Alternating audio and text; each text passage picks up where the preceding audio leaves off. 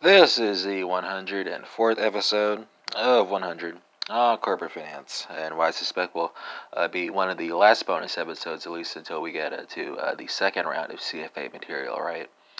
So let's pick up where we left off. One of the primary sources of short-term financing, especially for small businesses, is commercial banks, right? So bank loans are typically initiated with a promissory note, which is a written statement that indicates the amount of the loan, the date payment is due, and the interest rate.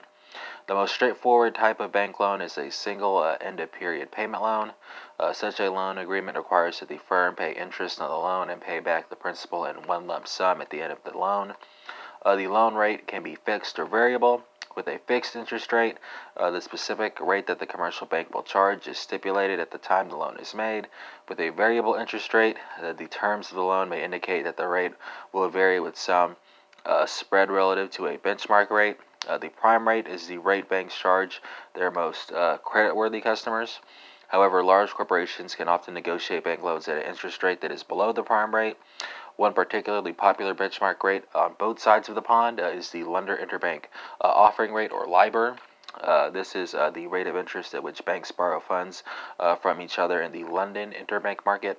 Another common type of bank loan arrangement is a line of credit. Here, a bank agrees to lend a firm any amount up to a stated maximum. This flexible arrangement allows the firm to draw on the line of credit whenever it chooses. Firms frequently use lines of credit to finance seasonal needs. An uncommitted line of credit is an informal agreement that does not legally bind the bank to provide the funds. As long as the borrower's financial condition remains in good shape, the bank is normally happy to advance additional funds. A committed line of credit, on the other hand, consists of a legally binding written agreement that obliges the bank to provide funds to a firm regardless of the firm's financial condition, as long as the firm satisfies any restrictions in the agreement. These agreements are usually covered by a compensating balance requirement and restrictions on the firm's levels of working capital. Banks, though, usually renegotiate the terms of a line of credit on an annual basis. A revolving line of credit is one that a firm can use as needed over a period ranging from 2 to 3 years.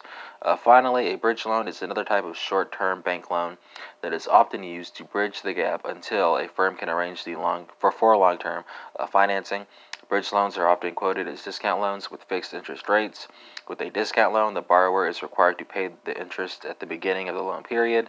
The lender then deducts interest from the loan proceeds when the loan is made.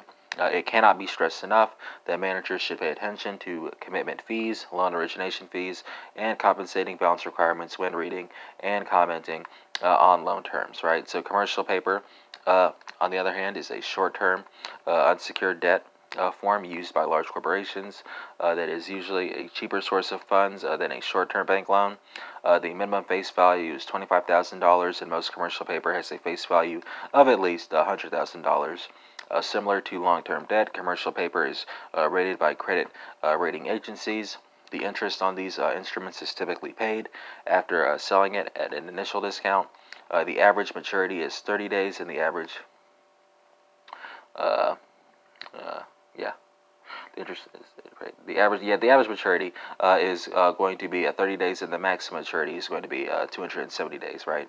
So extending the maturity beyond 270 days triggers a registration requirement with the Securities and Exchange Commission, which increases issuing costs and creates a time delay in the sale of the issue.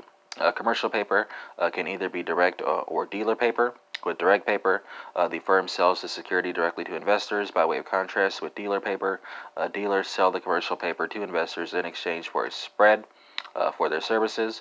The spread decreases the proceeds from the issuing firm. The spread decreases the firms the issuing firm receives. It increases the effective cost of the paper. Similar to long-term debt, commercial paper is rated by credit rating agencies. Firms can also obtain short-term financing by using a secured loan. This is a corporate loan where specific assets, usually receivables or inventory, are promised as collateral. Commercial banks finance companies and factors, which are firms that purchase the receivables of other companies, are the most common sources of secured short-term loans. Firms can use accounts receivable as security for a loan by pledging or factoring.